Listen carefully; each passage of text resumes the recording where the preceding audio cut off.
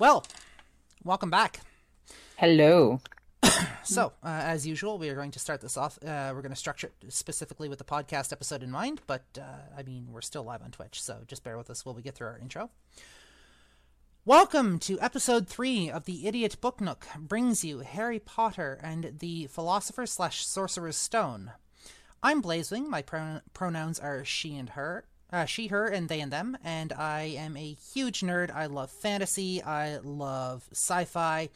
I'm a bit of a crafter at heart, kind of a jack of all trades, and I am your non-binary trans femme representation for this episode.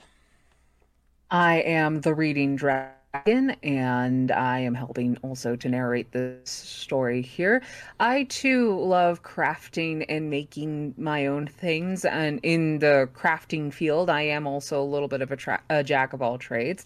I also love science fiction and fantasy novels, especially like Lady Punnet here in previous episodes have mentioned, ones that go deep into the lore aspect and world building aspect. As myself, I also do a lot of world building and whatnot. I even have my own Dungeons and Dragons campaign that I run with these two here as my players. And I really hope to one day be doing more stuff like this as a way of extra income, as well as having my own recording and editing space in the future. And my pronouns are she, her. And even though there are times where I feel either more masculine or more blech, or even just hyper feminine, otherwise I am a cis straight ally. I'm Lady Punnet. I am a crafter sewer extraordinaire. I like video games and Dungeons and Dragons, as well as high fantasy books that, like the Reading Dragon said, dive straight into lore. I use she, her pronouns, although I don't care what pronouns you use with me. I just don't usually go by he, him. So, yeah. Woo. So, Yeah. there are some things that we need to discuss with this podcast. There's just some general housekeeping rules to get out of the way first, like we have done for the last 2 episodes. The first thing is that we want you to know that we do not condone the author's viewpoints on certain things. Specifically, this is a trans and gender non-conforming safe space, as well as other communities as well that have issues or are misrepresented within the books. I know there's a lot of issues with the story, and it is considered dated, and there's a lot of problematic things come up, and we do not condone that. But for us, the Harry Potter books, at least for me, the Harry Potter books were they were a safety net during a rather turbulent time in my life. They saw me through a good chunk of my transition time, and I found solace and home in the halls of Hogwarts for those first few years. So it represents a really special place. But again, that being said, I am not I do not support the author's ideas on trans and gender nonconforming communities or other communities that may be impacted by what she has written. Mm-hmm.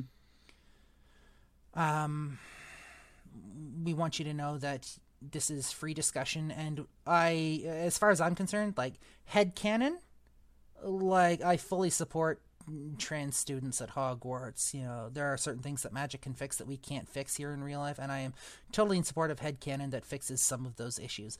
I actually started out writing a fan fiction at one point. Never really went anywhere, but I started writing out a fan fiction of a trans student at Hogwarts at one point. Mm-hmm. So, anything else you two would like to add? No? Not at the moment, no. Cool. So, without further ado, we would like to welcome you back to the podcast. If you're watching live on Twitch, We want to welcome you back after our break. If you're listening to the podcast, we want to welcome you back to our third episode where we cover Chapter 3, and our narrator for the book is going to take over at this point. Just 1 second. Crittershy, thank you very much. One thing I do want to point out is that while we're reading, we will not be interacting with our audience, but during the discussion portion, we want to bring our audience that's live on Twitch with us into the discussion. We want to discuss points that they bring up, and we want to address those. We want to build a sense of community here. Mm-hmm. So, without further ado, Reading Dragon, if you would take it away, the narration, please. So welcome back to Harry Potter and the Philosopher's/Sorcerer's Stone, narrated by The Reading Dragon, Blazewing 2010, and Lady Punnet. Chapter 3, The Letters from No One. The escape of the Brazilian boa constrictor earned Harry his longest ever punishment. By the time he was allowed out of his cupboard again, the summer holidays had started, and Dudley had already broken his new video camera, crashed his remote control airplane, and, first time out on his racing bike, knocked down old Mrs. Figg as she crossed Privet Drive on her crutches. Harry was glad school was over, but there was no escaping Dudley's gang, who visited the house every single day. Pierce, Dennis, Malcolm, and Gordon were all big and stupid, but as Dudley was the biggest and stupidest of the lot, he was the leader. The rest of them were all quite happy to join in Dudley's favorite sport, Harry hunting. This was why Harry spent as much time as possible out of the house, wandering around and thinking about the end of the holidays, where he could see a tiny ray of hope. When September came, he would be going off to secondary school, and for the first time in his life, he wouldn't be with Dudley. Dudley had been accepted at Uncle Vernon's old private school, Smeltings. Pierce Polkiss was going there too. Harry, on the other hand, was going to Stonewall High, the local public school. Dudley thought this was very funny. They stuff people's heads down the toilet the first day at Stonewall, he told Harry. Want to come upstairs and practice? No thanks, said Harry. The poor toilet's never had anything as horrible as your head down it. It might be sick. Then he ran before Dudley could work out what he'd said. One day in July, Aunt Petunia took Dudley to London to buy his Smeltings uniform, leaving Harry at Mrs. Figg's. Mrs. Figg wasn't as bad as usual. It turned out she'd broken her leg tripping over one of her cats. And she didn't seem quite as fond of them as before. She let Harry watch television and gave him a bit of chocolate cake that tasted as though she had it for several years. That evening, Dudley paraded around the living room for the family in his brand new uniform. Smelting's boys were maroon tailcoats, orange knickerbockers, and flat straw hats called boaters. They also carried knobbly sticks used for hitting each other while the teachers weren't looking. This was supposed to be good training for later life. As he looked at Dudley in his new knickerbockers, Uncle Vernon said gruffly that it was the proudest moment of his life.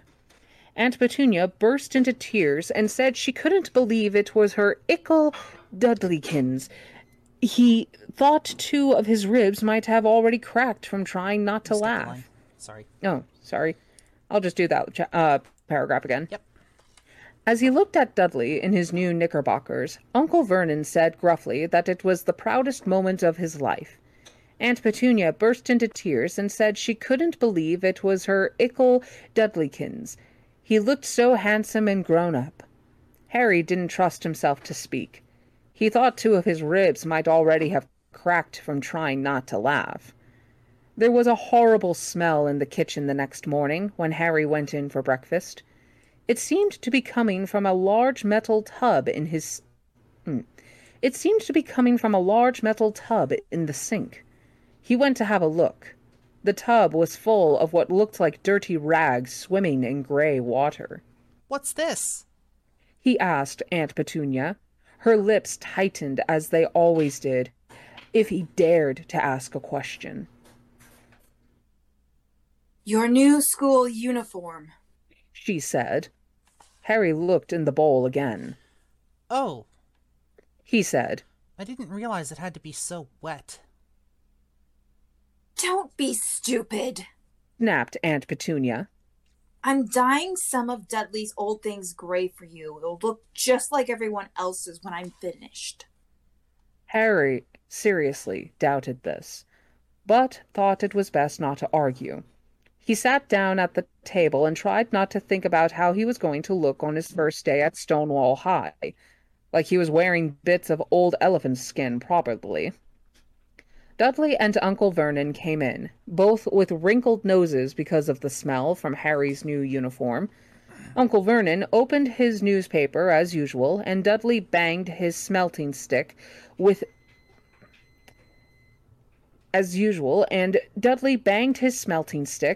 he carried everywhere, on the table.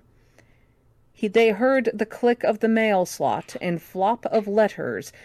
Wait, let me read that again. They heard the click of the mail slot and flop of letters on the doormat. Get the mail, Dudley, said Uncle Vernon from behind the paper. Make Harry get it. Get the mail, Harry. Make Dudley get it. Poke him with your smelting stick, Dudley. Oh, this poor kid. Right? Harry dodged the smelting stick and went to get the mail. 3 things lay on the doormat. A postcard from Uncle Vernon's sister Marge, who was vacationing on the Isle of Wight, a brown envelope that looked like a bill, and a letter for Harry. Bet you it was from the Isle of Wight. This family seems really white. Sorry. I'll get into that point later, too. Yep. Harry picked it up and stared at it, his heart twanging like a giant elastic band. No one ever in his whole life had written to him. Who would? He had no friends, no other relatives. He didn't belong to the library, so he'd never even gotten a rude note asking for books back. Yet here it was, a letter, addressed so plainly there could be no mistake. Mr. H. Potter, The Cupboard Under the Stairs, 4 Privet Drive, Little Winging, Surrey. The envelope was thick and heavy, made of yellowish parchment, and the address was written in emerald green ink. There was no stamp. Turning the envelope over, his hand trembling, Harry saw a purple wax seal bearing a coat of arms. A lion, an eagle, a badger, and a snake surrounding a large letter H. Hurry up, boy, shouted Uncle Vernon from the kitchen. What are you doing, checking the letters for bombs? He chuckled at his own joke. Harry went back to the kitchen, still staring at his letter. He handed Uncle Vernon the bill and the postcard, sat down, and slowly began to open the yellow envelope. Uncle Vernon ripped open the bill, snorted in disgust, and flipped over the postcard. Marge is ill, he informed Aunt Petunia. Ate a funny Dad! Said Dudley suddenly. Dad, Harry's got something. Harry was on the point of unfolding his letter, which was written on the same heavy parchment as the envelope, when it was jerked sharply out of his hand by Uncle Vernon. That's mine, said Harry, trying to snatch it back. Who'd be writing to you? Sneered Uncle Vernon, shaking the letter open with one hand and glancing at it. His face went from red to green faster than a set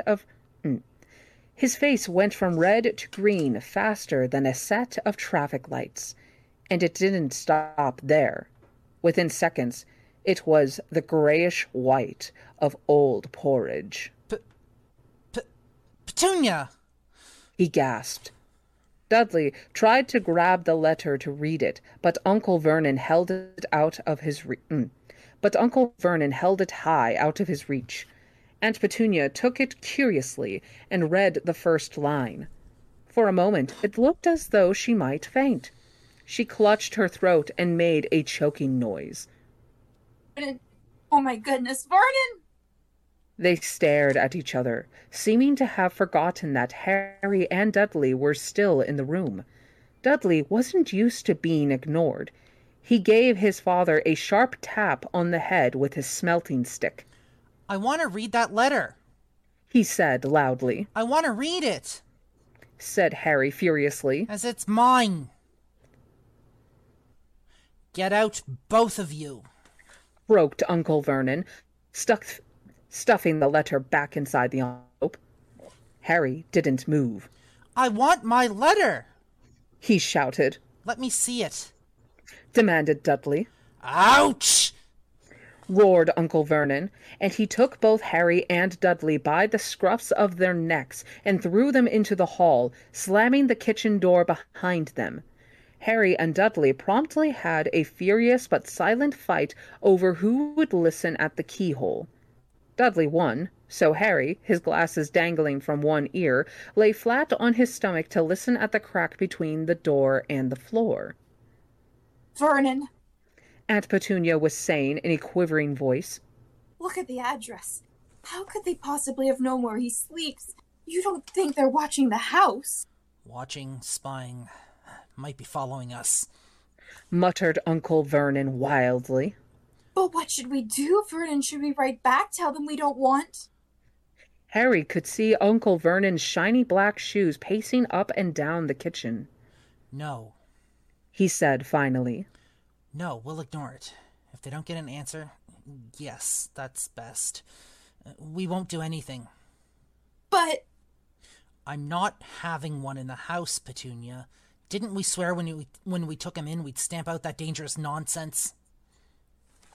That evening, when he got back from work, Uncle Vernon did something he'd never done before.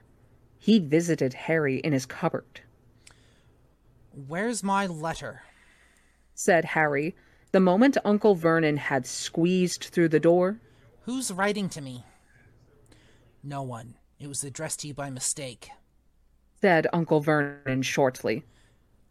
I have burned it. It was not a mistake, said Harry angrily. I had it, it had my cupboard on it. Silence!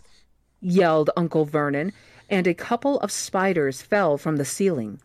He took a few deep breaths and then forced his face into a smile, which looked quite painful.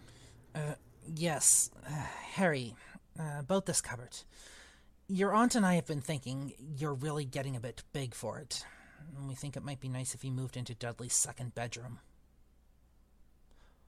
Why? Said Harry. Don't ask questions, snapped his uncle. Take this stuff upstairs now. The Dursleys' house had 4 bedrooms, one for Uncle Vernon and Aunt Petunia, one for visitors, usually Uncle Vernon's sister Marge, one where Dudley slept, and one where Dudley kept all the toys and things that wouldn't fit into his first bedroom. It only took Harry one trip upstairs to move everything he owned from the cupboard to his room.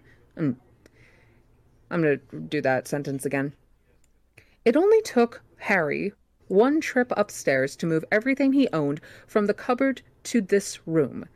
He sat down on the bed and stared around him. Nearly everything in here was broken. The month-old video camera was lying on top of a small working tank Dudley had once driven over the next-door neighbor's dog. In the corner was Dudley's first ever television set, which he'd put his foot through when his favorite program had been canceled. There was a large bird cage which had once held a parrot that Dudley had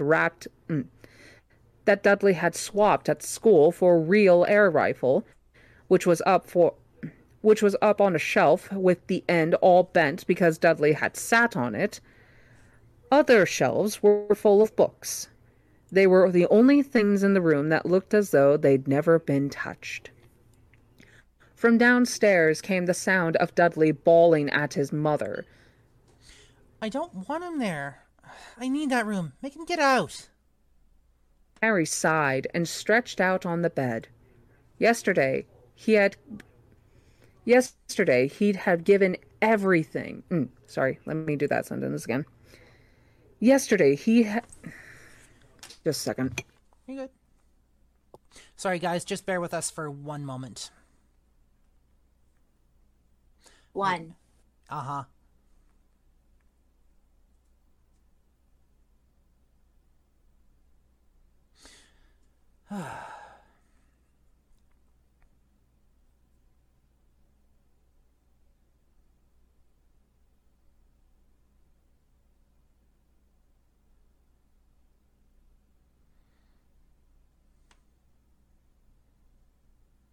All right.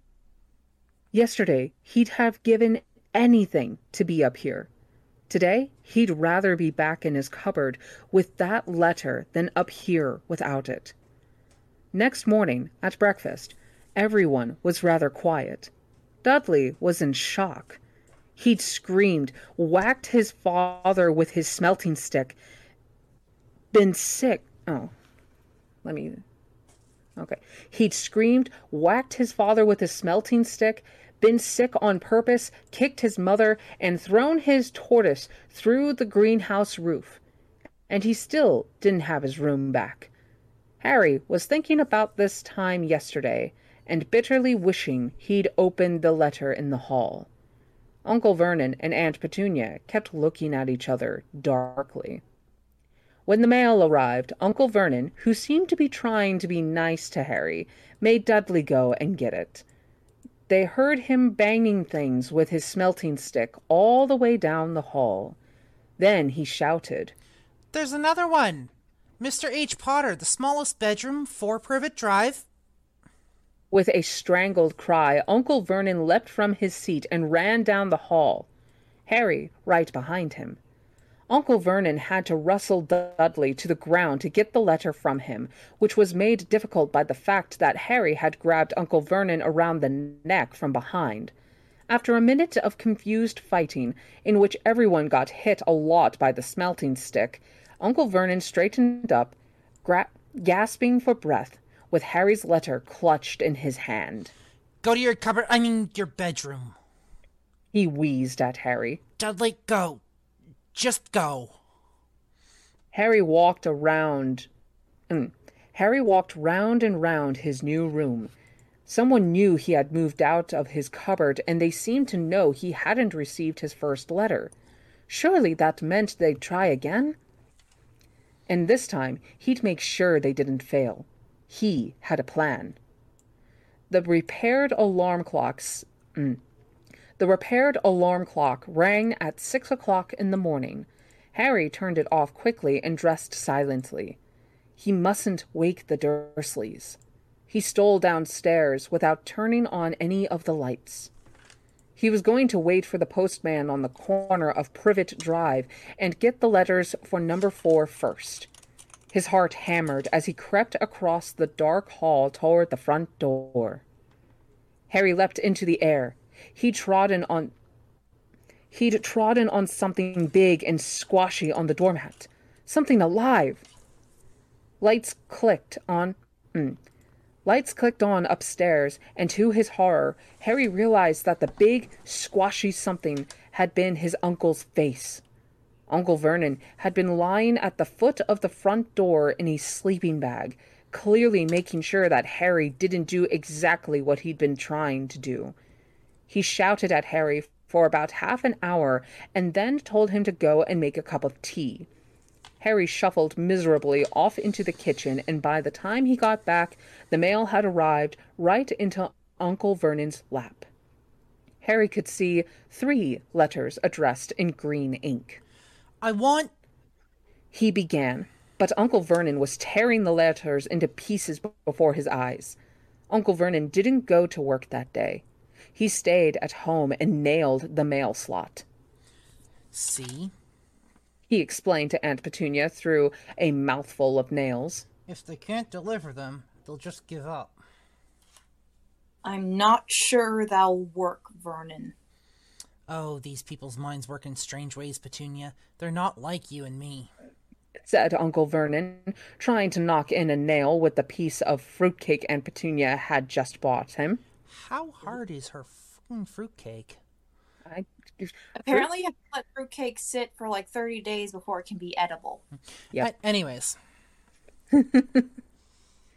On Friday, no less than 12 letters arrived. On Friday, no less than 12 letters arrived for Harry.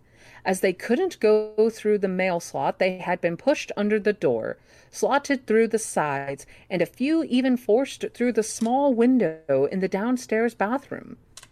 Uncle Vernon stayed at home again. After burning all the letters, he got out a hammer and nails and boarded up the cracks around the front and back doors so no one could go out. He hummed Tiptoe through the tulips as he worked and jumped at small noises. The song goes, tiptoe through the tulips. Yep. I know this song way too well. TikTok will do that to you.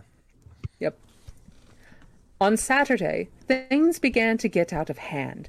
24 letters to Harry found their way into the house, rolled up and hidden inside each of the 24 eggs that their very confused milkman had handed Aunt Petunia through the living room window. While Uncle Vernon made furious telephone calls to the post office and the dairy trying to find someone to complain to, Aunt Petunia shredded the letters in her food processor. Who on earth wants to talk to you this badly? Dudley asked Harry in amazement. On Sunday morning, Uncle Vernon sat down at breakfast. Uncle Vernon sat down at the breakfast table, looking tired and rather ill, but happy. No post on Sundays? He reminded them cheerfully as he spread marmalade on his newspapers. No damn letters today. Something came whizzing down the kitchen chimney as he spoke and caught him sharply on the back of the head. Next moment, 30 or 40 letters came pelting out of the fireplace like bullets. The Dursleys ducked, but Harry leapt into the air trying to catch one. Out! Ouch! Uncle Vernon seized Harry around the waist and threw him into the hall. When Aunt Petunia and Dudley had run out with their arms over their faces, Uncle Vernon slammed the door shut. They could hear the letters still streaming into the room, bouncing off the walls and floor.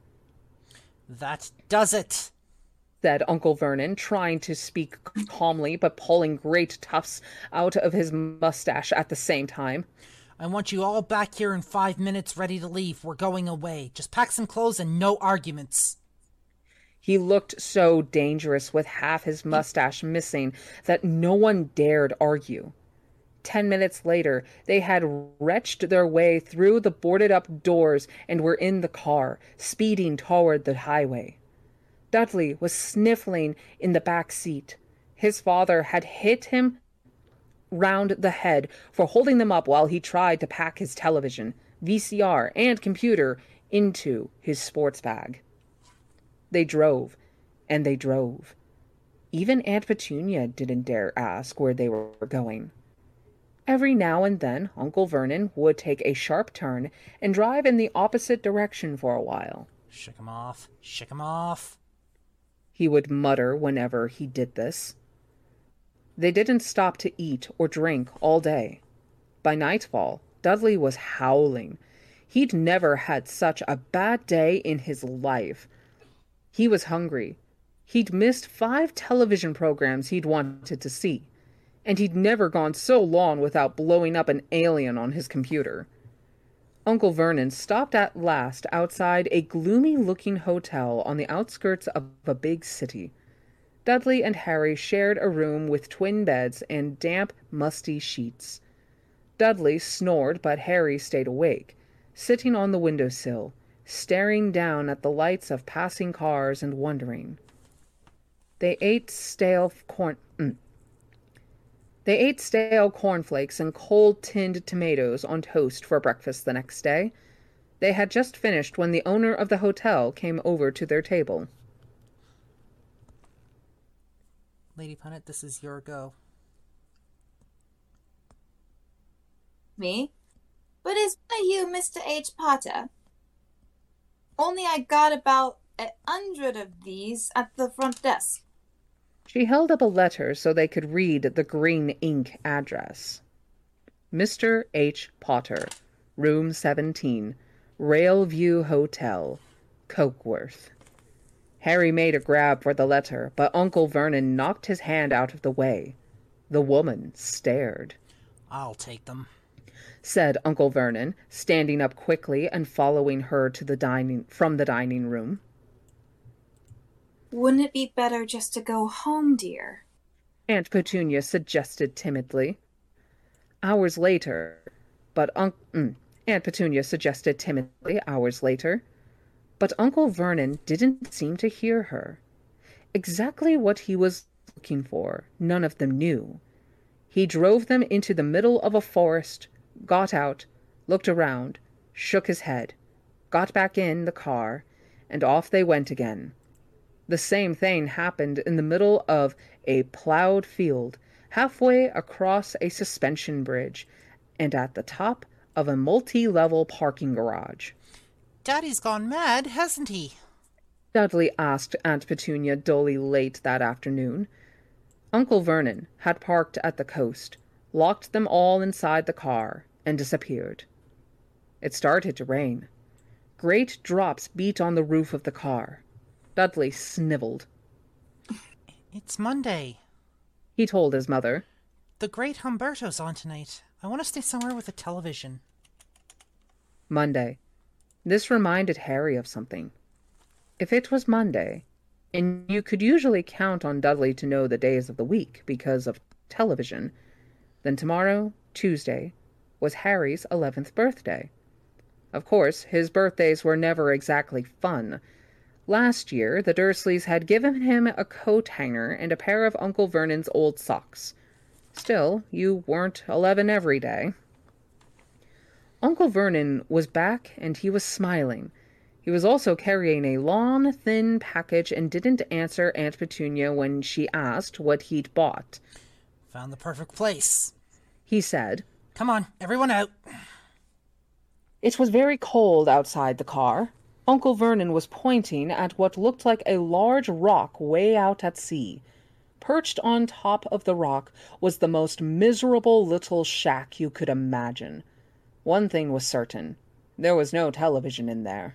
Storm forecast for tonight, said Uncle Vernon gleefully, clapping his hands together. And this gentleman's kindly agreed to lend us his boat. A toothless old man came ambling up to them, pointing with a rather wicked grin at an old rowboat bobbing in the iron-gray water below them. I've already got us some rations, said Uncle Vernon. So all aboard. It was freezing in the boat. Icy sea spray and rain crept down their necks, and a chilly wind whipped their faces. After what seemed like hours, they reached the rock, where Uncle Vernon, slipping and sliding, led the way to the broken-down house. The inside was horrible. It smelled strongly of seaweed. The wind whistled through the gaps in the wooden walls, and the fireplace was damp and empty. There were only 2 rooms. Uncle Vernon's rations turned out to be a bag of chips each, and 4 bananas. He tried to start a fire, but the empty chip bags just smoked and shriveled up. Could do with some of those letters now, eh? He said cheerfully. He was in a very good mood. Obviously, he thought nobody stood a chance of reaching them here in a storm to deliver mail. Harry privately agreed, though the thought didn't cheer him up at all. As night fell, the promised storm blew up around them. Spray from the high waves splattered the walls of the hut, and a fierce wind rattled the filthy windows. Aunt Petunia found a few moldy blankets in the second room and made up a bed for Dudley on the moth-eaten sofa.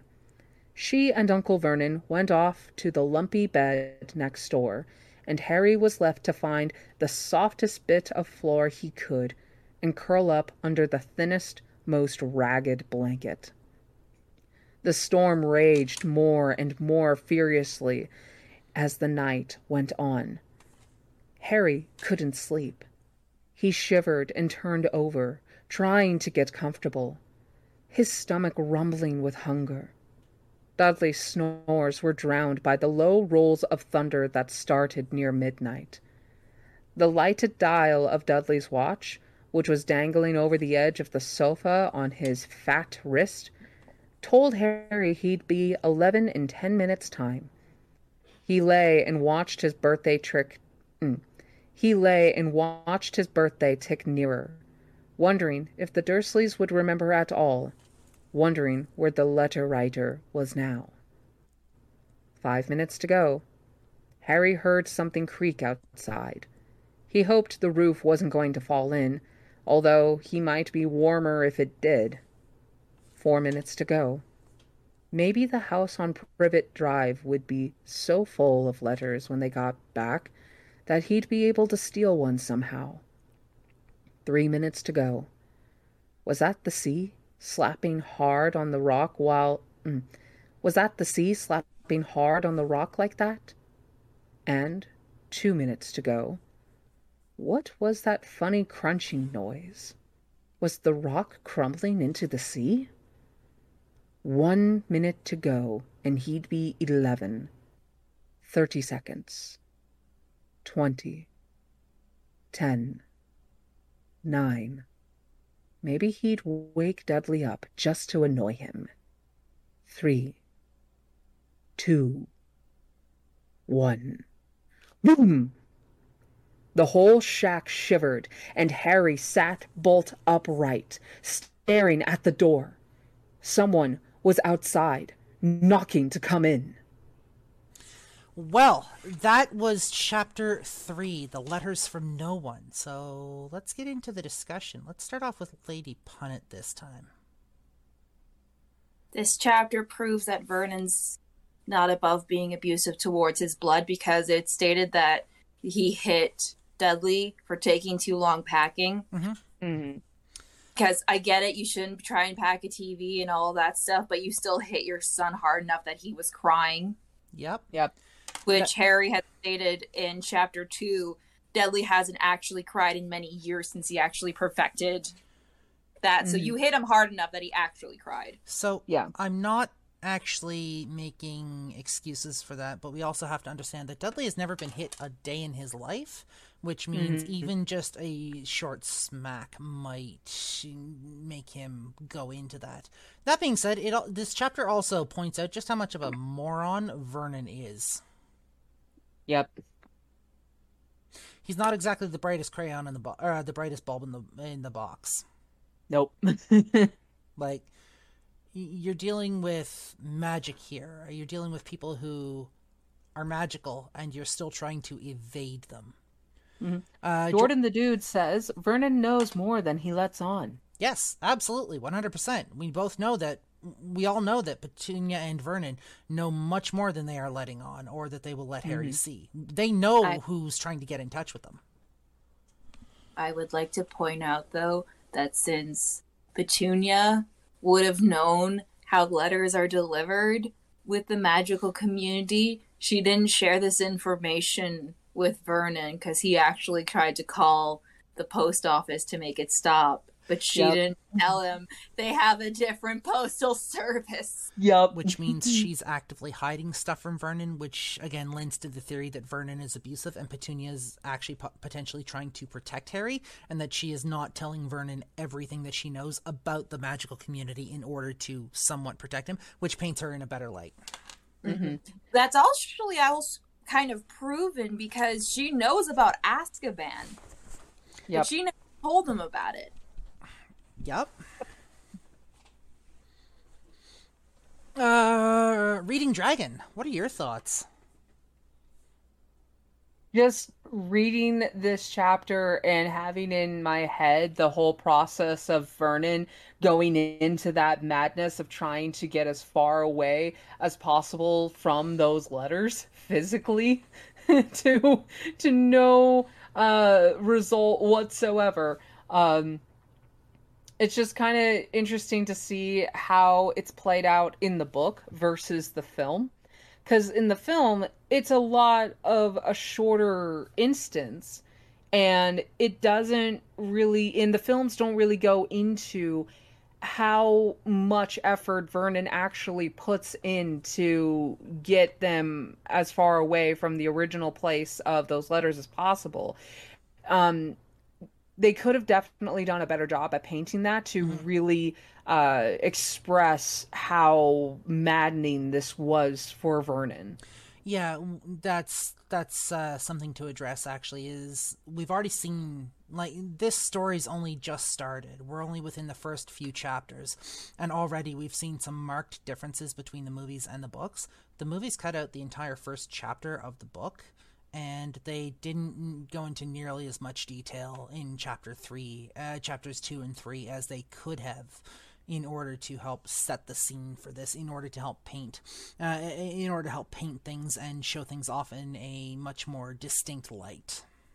In fact, in chapter 2, the whole thing with the zoo and the scene with the snake, in the film, it was only Dudley that went into the snake tank, whereas Yes. in the book, Dudley had his friend Pierce with them.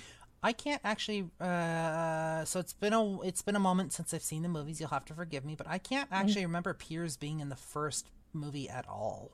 You actually don't see Dudley's friends until the I I think sixth it's. film. I actually want to say you see his friends during the film with the where Dudley gets attacked by the mentors. You're thinking Yeah, the sixth film. Order of the Phoenix, Book 5. So the fifth. Oh, the fifth movie then. Yeah, because. Okay, yeah, that makes sense. Sorry, I'm just working through things here in my mind. I don't want to discuss things before we're actually at that point. But the end of Book 4 has certain events that take place. That would actually be Order of the Phoenix. Yeah, Book 5. Mm-hmm. Yeah. Um, Yeah, but like throughout the film series, you don't see that Dudley actually has friends until around the fifth film. Whereas in the books, it's so far, just in book 1, talked about Dudley's friends a lot. yep. And they are very much setting up that whole abusive mentality with the Dursleys. They're trying to show, in the book, it actually shows you just how far the Dursleys will go, and it paints them in a much worse light than the movies does. With the movies, it's just like, oh, whatever. But with the books, you can actually see the abuse that's being given out. Mm-hmm. They make a point to go into that specifically. Yep. Also, Vernon is not real good with getting rations. No, he's not. Like I said, Vernon is not the brightest bulb in the box. He's not the smartest person, and he doesn't know how to plan ahead. Nope. I think part of the issue with that is bank cards weren't that common in the early 90s, That's fair. to my knowledge. Like, I was And born in the early 90s. mm-hmm. So he might have ran out of cash. That being said, though, Probably. there is one thing that he purchased that we're actually going to be seeing next chapter that is not exactly a cheap item, which means he had cash on him. He just chose not to spend it on food. He didn't Right. spend it wisely. Correct. Yeah. So again, As setting we up that bought whole 4 wisdom. bananas. One Mhm. banana per person. Again, Yep. setting up that whole lack of wisdom thing with Uncle Vernon. In a survivalist situation, he'd be dead. Yep. He would not survive a zombie apocalypse. Nor would he survive out in just in any survival situation. I'm curious to know what Vernon's parents were like. I don't know if we have any information on them. Why don't you guys chat for a minute? I'm gonna go see if I can pull up some lore on Vernon here. Speaking of parents, so we've been over how Vernon is very, very white, and so is Marge. Yeah. A lot of people have headcanoned and noted that Harry is sometimes described as dark featured, so they believe he might be Desi Oh. or like East Indian, which is another reason why why Vernon doesn't like him, because he's half East Indian. Right. He's of mixed heritage. And you know how people in Britain were about people of mixed heritage back in the early 90s. Yeah. So here's what I've got. Uncle Vernon's biography, again, brought to you from harrypotter.fandom.com. Again, these guys do a lot of research. They've done their work on this, so I'm using them as a primary source, and there will be other things that I will dig into. Nuppy says, yep, the theory is that James was dark-skinned. But as for Uncle Vernon, early life. Little is known about Vernon's childhood life. He was born into the Muggle Dursley family and attended Smelting's Academy as a secondary school. Vernon had an older sister named Marjorie, Marge to the family members and friends, who made a living breeding bulldogs. Vernon started working for Grunnings in 1975, met Petunia Evans, who he later married. At some time, Vernon proposed marriage, blah, blah, blah. We don't actually have any information, it looks like, on Vernon's parents at all. At least not from this source. I may have to go dig into the actual Wizarding World website for that. Yeah. So... But the theory is, at least, that Vernon comes from an upper middle class, upper class family. Because according to what you just read, he and Marge were very business oriented and did things that did what they could to make sure that they were living relatively wealthy lives. If I recall correctly, I think Marge is a breeder. Yeah, it said that she was breeding bulldogs for cash. So, I'm actually looking... do we want to get into the lore behind Vernon? Like, the actual official lore? Because I have a passage here. Of what? Of Vernon. Vernon Dursley. Sure, why not? Yeah. We can try and understand his raising. So this comes from wizardingworld.com. Give me 1 second. One thing to note for the British, being tanned if you're white denotes that you spend a lot of time outside, which denotes lower class. Harry spends a lot of time outside. That is actually a very good note to know, Critter. Thank you very much for that. This comes straight from the Wizarding World, so the pen of the author of this series.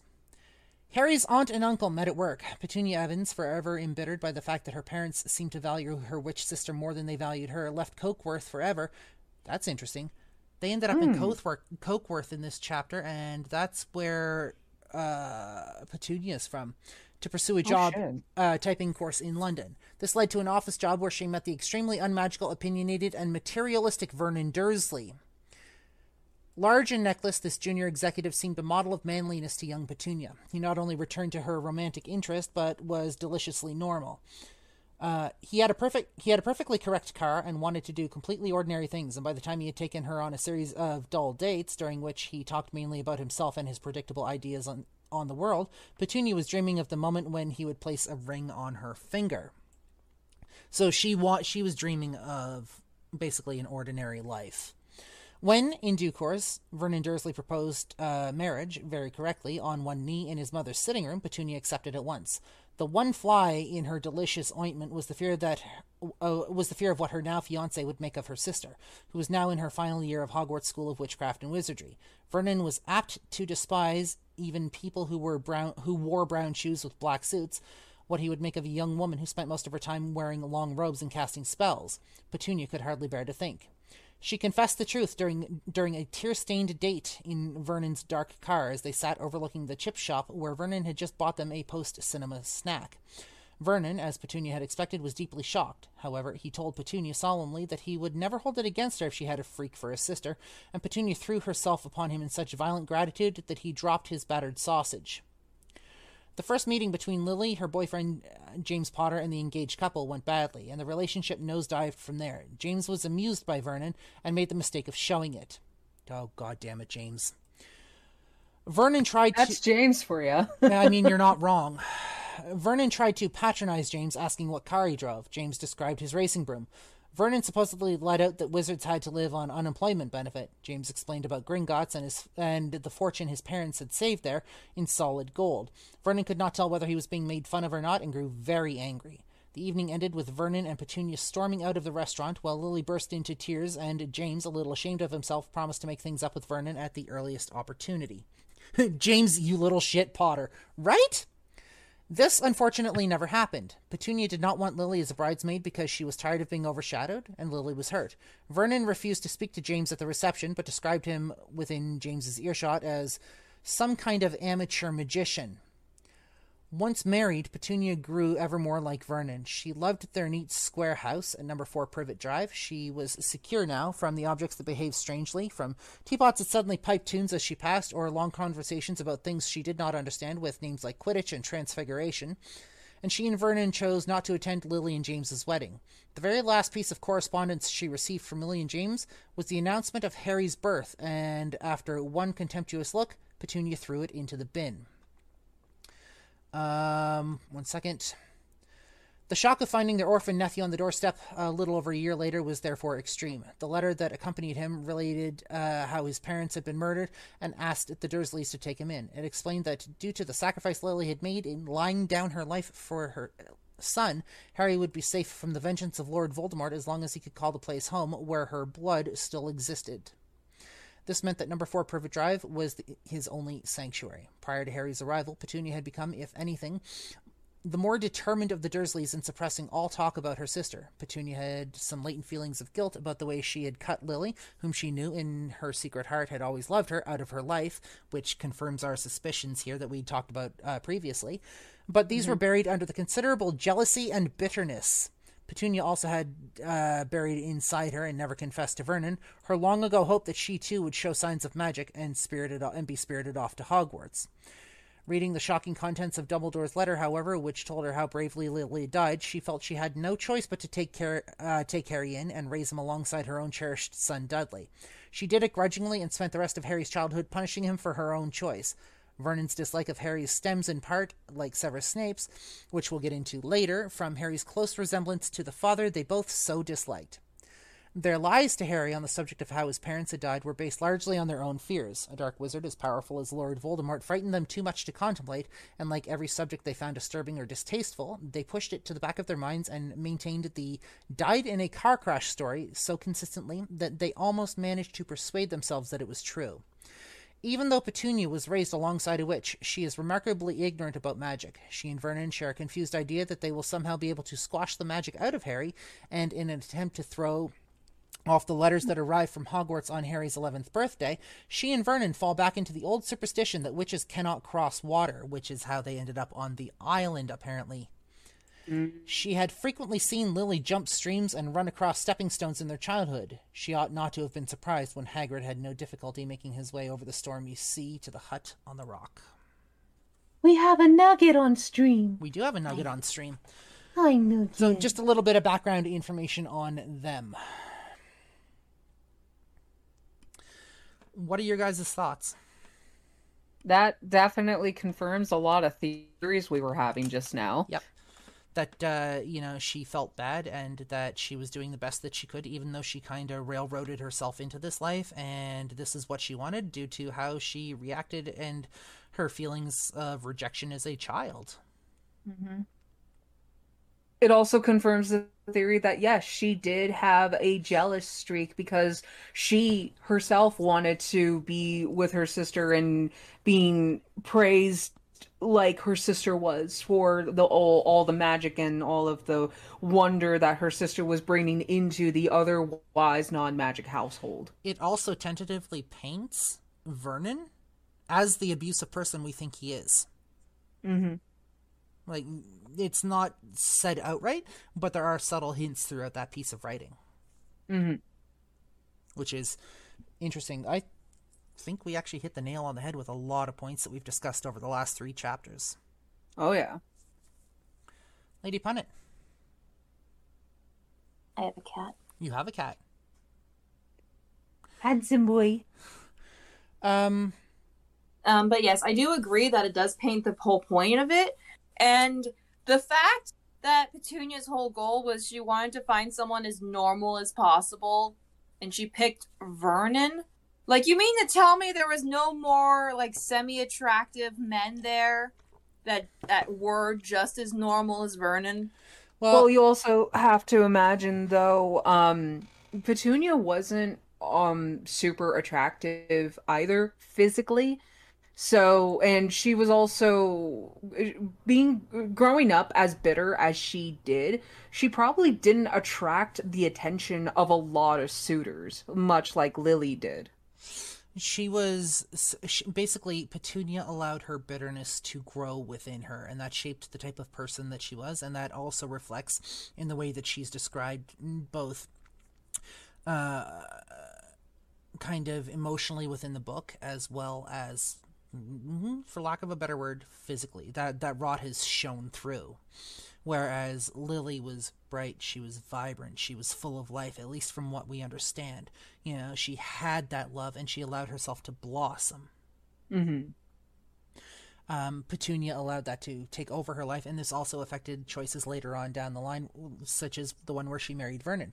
For instance, in this piece of writing, Vernon Dursley is described as large and necklace.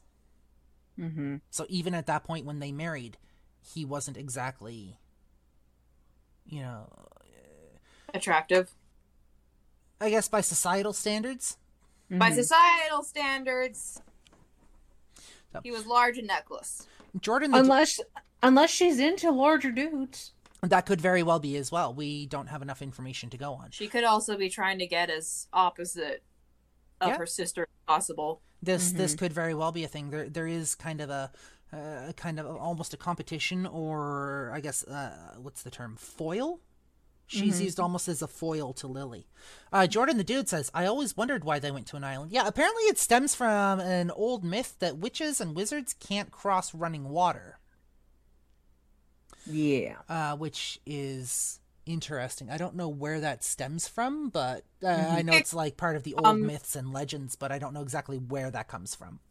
Mm-hmm. I think Vernon's getting his mythology confused because there was the myth that vampires can't move across moving water. There's also a thing way Stop back. biting me! A lot of the ancient lore, or the old lore, also says that witches aren't supposed to be able to cross running water. Anything supernatural, basically, if I understand correctly, a lot of them can't cross running water in the old lores. In modern pop culture and contemporary literature and lore that we have today, a lot of that is kind of done away with because it's seen as old-fashioned, and we have other things now that we can kind of substitute instead of having the running water. Mm-hmm. Also, this kind of brings me back to the fan fiction that you and I were talking about in previous chapters. Methods of rationality? Yeah. Yep. Like I said, Petunia wasn't exactly as physically attractive to societal standards as Lily was. And part of that whole thing that kind of put a rift between her and Lily was that event where Petunia asked Lily to do a certain thing for her, and that was to actually fix up her, or like magically fix up her face. To not look as more, correct? Yeah. Like, Petunia wanted to look prettier. She wanted to fit more of the societal standards of beauty, and when she came up to Lily for that, Lily refused because she didn't want to go to Azkaban. Yep. And she didn't think that Petunia exactly needed it. And that was one of the big rifts that set them apart. Wait, it's against the law to fix up your face? Well, during that time, I think Lily was more afraid of practicing magic outside of school or studies. Oh. Well, all she had to say then was, look, I can't do it now. If you wait until I'm 17, I'll do it for you then. Mm-hmm. Jordan the Dude says, also, if they had stayed on the island, was Petunia going to teach Dudley?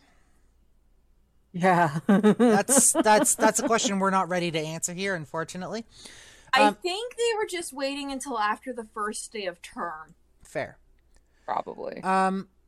I want to, since we delved a bit into Vernon and a bit into the relationship between Petunia and Vernon, I want to delve solely into Petunia here for a second. And this comes from thewizardingworld.com, just to give a bit of background information. Petunia Dursley had plenty of reasons to hate and fear magic back when her name was Petunia Evans. As a child, she watched her little sister Lily do many strange things. To make matters worse, Lily Evans befriended a bedraggled boy named Severus Snape, who didn't think Lily was strange at all and told her all about magic. As Petunia was the Muggle's sister, it wasn't long before Snape turned on her, using his power to make a branch fall and hit her. As well as the physical damage, he added further insult to injury by emotionally hurting her too. Wouldn't spy on you anyway, he added spitefully. You're a Muggle. Though Petunia evidently did not understand the words, she could hardly mistake the tone. This is a quote from Harry Potter and the Deathly Hallows, which we will potentially get into later. Forgot about that. Experiences like these would have shaped Petunia's attitude to magic for years to come. From Snape's final memories bestowed to Harry, it seems the Evans sisters used to have a close relationship. They bickered, as sisters do, but we also saw them playing together, sticking up for each other, and Lily affectionately calling her big sis as Toonie. Racism or classism? Very potentially, Neppy. Unfortunately, there was no escaping the fact that one of the girls possessed gifts that the other did not. The situation is difficult enough among Muggle siblings, so what happens when this gift happens to be magic? And where did that leave poor Petunia? There's another quote here from the Deathly Hallows. I don't want to get too far into that. But when Lily boarded the Hogwarts Express, the girls were separated in more ways than one. They realized they belonged to two different worlds, and Petunia couldn't help but feel left behind. In her eyes, magic probably tore the family apart. Petunia envied her sister's abilities, and frankly, who wouldn't? Everyone wants to feel special, and we've all wished we had magical abilities at some point. When forced to accept that she'd never be a witch, Petunia fashioned an identity as the normal one, taking pride in conformity and using Lily's weirdness as a mean of one-upmanship. We get into another quote here, actually from chapter 4, and we'll get into that later.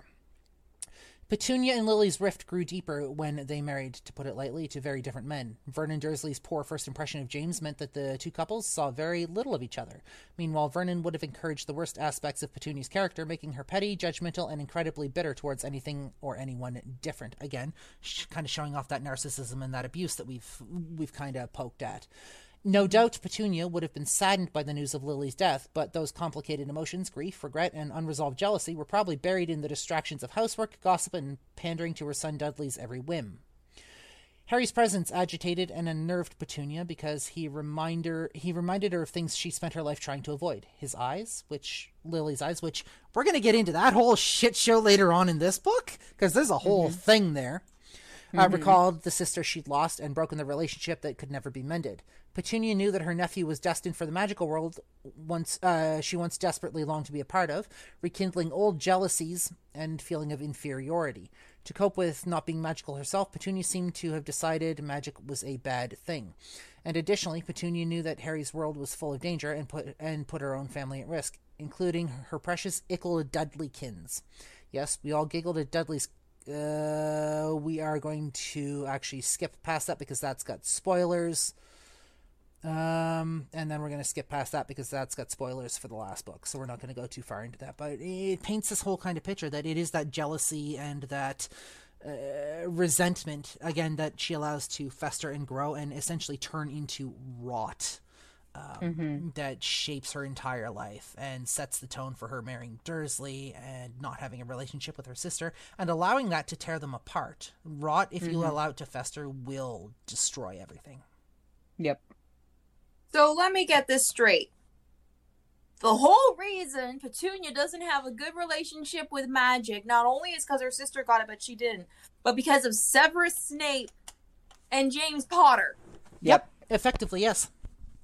So it's all so it's the men's fault. Effectively, yes. And then once again, Vernon Dursley, a man, only helped exacerbate certain only helps encourage certain qualities and exacerbate that whole situation.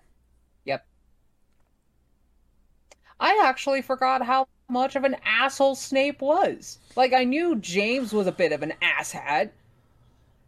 So that's a bully. That's a discussion that we'll get into later. Cause if we go further in the series, that is a discussion we'll have at the end of the series because there's a lot more that we don't know about Snape, especially within this first book or within the first 6 books. We find out so much about him during book 7 that I think that is a discussion best left for later on. Nepeta says, "Are we sure Vernon wasn't the Horcrux?" Again, a discussion for book 7. Yeah. Because Nepeta says, I will never understand why the fan base loves Snape so much, considering what an abusive asshole he was. Because Right? they would rather dismiss the abusiveness and assume that Snape was a good guy and he was only looking out for Harry on account of Snape was in love with his mother, with Harry's mother, with Lily. They would rather excuse that or dismiss that and kind of embrace the love. And it doesn't make him a good person, and I get that, and you're right. Snape is a complete and utter asshole. Snape Yep. is an abusive dick. He could have done things so much better when it came to Harry, and he chose not to because, again, his resentment Yep. and his The- regret and his jealousy. Yep. And a lot of that ended up getting dished at towards James when Lily and James started seeing each other. Yeah. So there's that. And don't forget, I think it was Severus's resentment that actually led him to become a Death Eater, which we'll get into later on. Nepeta says, if anything, that makes it creepy AF. Dude, you drove her away, abused her kid, and never let go of a woman that chose someone else. Yeah, and that is kind of stalkerish, and that is kind of creepy. But again, there are certain ideals and certain things that are told. It kind of needs that trope in order to tell the story fully. That being said, Severus Snape is still an asshole, and he is still he's a trash person. Yep. Getting back to this chapter, though, since we haven't been introduced to any of the Hogwarts professors yet,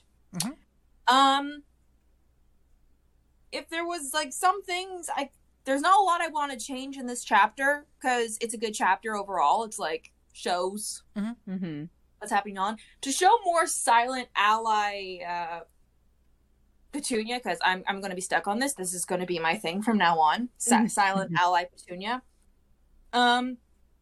I would have even just as simple as Harry saw Petunia periodically looking in the back mirror to look at both him and Dudley to make sure they were still awake.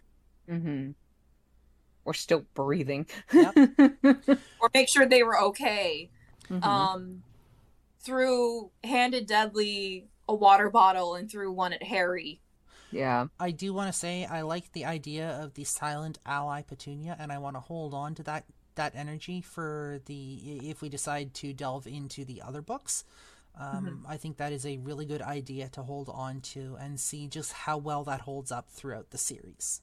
Now I'm gonna want to see like fanfics from Petunia's perspective.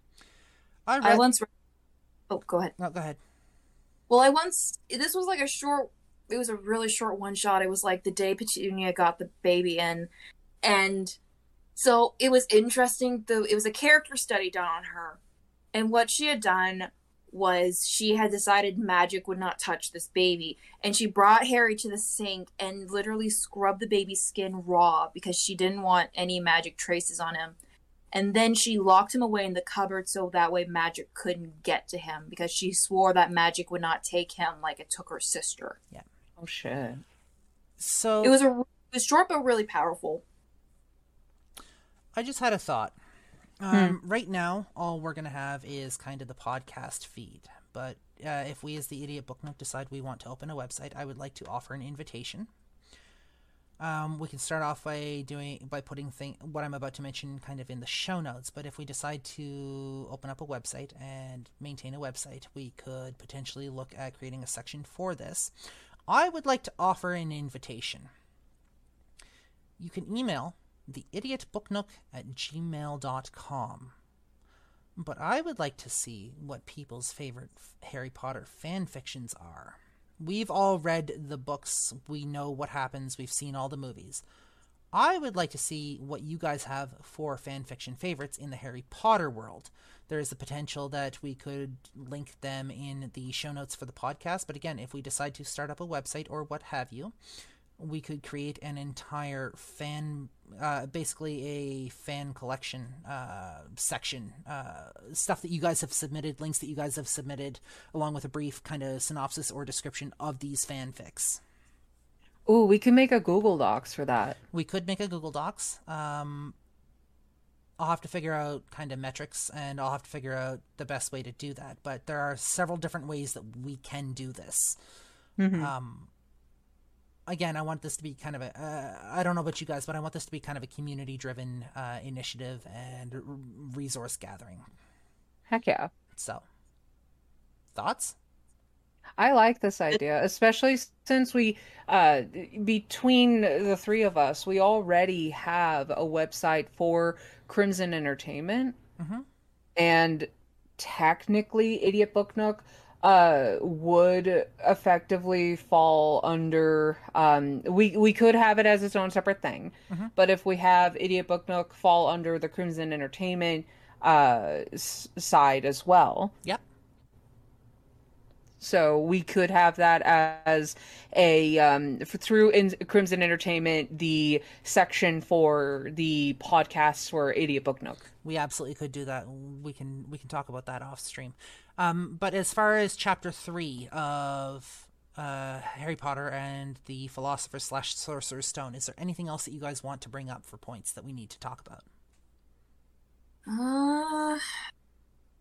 I'm trying to think. I remember reading something else that kind of stuck, but I didn't have a chance to. We couldn't. I didn't write a note on it. But I think this does showcase a bit more of survival skills that are learned more with Harry than with Dudley. Because if you look at it, where do you think Harry thought to suddenly grab Vernon by the back of the neck? Oh yeah. Like do the whole reach around and have his arm around his neck. Because Harry's been told he's not typically allowed to watch TV, so chances are he probably saw that or read that somewhere. There's also probably Mrs. Figs. There's also potentially a very good chance that he could have learned it from Dudley, because don't forget, one of Dudley's favorite pastime sports is bullying Harry. Harry hunting. More specifically at school. Yeah, or more often than not during the summer holidays when Dudley's friends would come over every single day. And we'll get into that later on. I hope Petunia packs Harry nice lunches. It would be nice. We can dream. Cool. Again, that's what I hope. I hope that she gives him a little bit more food, because she knows that. That's the other thing about the fanfiction I was telling you guys about. That Vernon and Dudley have really large portions, so Vernon thinks he's giving Dudley small portions, but Petunia knows, no, that's the right portions for someone Harry's age and size, and he thinks he's punishing Harry by giving him more vegetables. Joke's on him. Harry loves vegetables. Yep. He prefers them. Again, I really like this whole silent ally type thing, doing the best that you can in a horrible situation when it comes to Petunia. So I want to hold on to that energy for our next book. So let's get into our final thoughts. We're going to meet one of my favorite characters next. Yeah. We're going to meet Hagrid. Yep. Hagrid, although has his flaws, he dissed the Puffs. Yep. I will not forgive him for that. Reading Dragon. So we're going to meet Hagrid. Dadgrid. Dadgrid. My final thoughts on this chapter. This overall, it was a good chapter in how it detailed a lot of the events that got to Harry's actual birthday and the events leading up to him finally getting to where he can actually talk to someone about why he's getting all these letters. Yeah. That we'll go into in next chapter. And I just really wish that they would have showcased more of what was in the book in the film. Reading this again and then thinking back on the film, it's making me wish that they would have done more in the films than they did. Agreed. And if at any point within the next decade or so that they wanted to refilm the Harry Potter series or redo it in visual format, I would imagine they would I would like to see it more as a series, on a streaming service series instead of actual films. Fair. To have it be truer to the book. Fair. Especially for the fifth book. I am so salty about how they interpreted the book into the film. We'll get into that in book 5. Yeah. Neppy says, let's face it, Hagrid was the most father-like character Harry ever had for the first few books. You are not wrong. Oh, yeah. Oh, yeah. I would like to make a counterpoint to that. Okay. No, I'm not saying Hagrid wasn't a father-like figure to Harry. He really was. He was like the first nice adult that Harry had in his life, and I will always and forever love Hagrid for that. However, as an adult now, I would not trust Hagrid to look after Harry for longer than a couple of days. Yeah. You know what? Then why don't we put Hagrid solidly in the uncle category? He's he's like the semi-responsible uncle, because here's the thing. We know Hagrid can't cook. Nope. He lives in a shack Mhm. just outside the Forbidden Forest. He's always going in there. He's bringing home dangerous creatures. He brought home a dragon. We'll get into that later in this book, though. Yep. It's just I would trust him to look after a toddler for an afternoon with set rules. I would not trust him to be, say, a godfather. That's fair. He is the eccentric uncle. He's the eccentric uncle that is definitely part of the Alphabet Mafia. Yes. So, with that, unless there are any other points that you guys would like to talk about, final thoughts, wrap up, that sort of thing. I think I think that about does it. That's the words I was looking for just now. Cool. Well, with that then, we would like to thank you for joining us on this episode of the Idiot Book Nook and our reading and discussion on Harry Potter and the Philosopher's slash Sorcerer's Stone. For those of you in the chat, in the Twitch chat, we have our social links up and running, as which also the podcast link is now included on there. You can, for those of you that are in the podcast, you can find Lady Punnet / Thornwick on TikTok at paulina.avalon, paulina.avalon, I believe. Yes.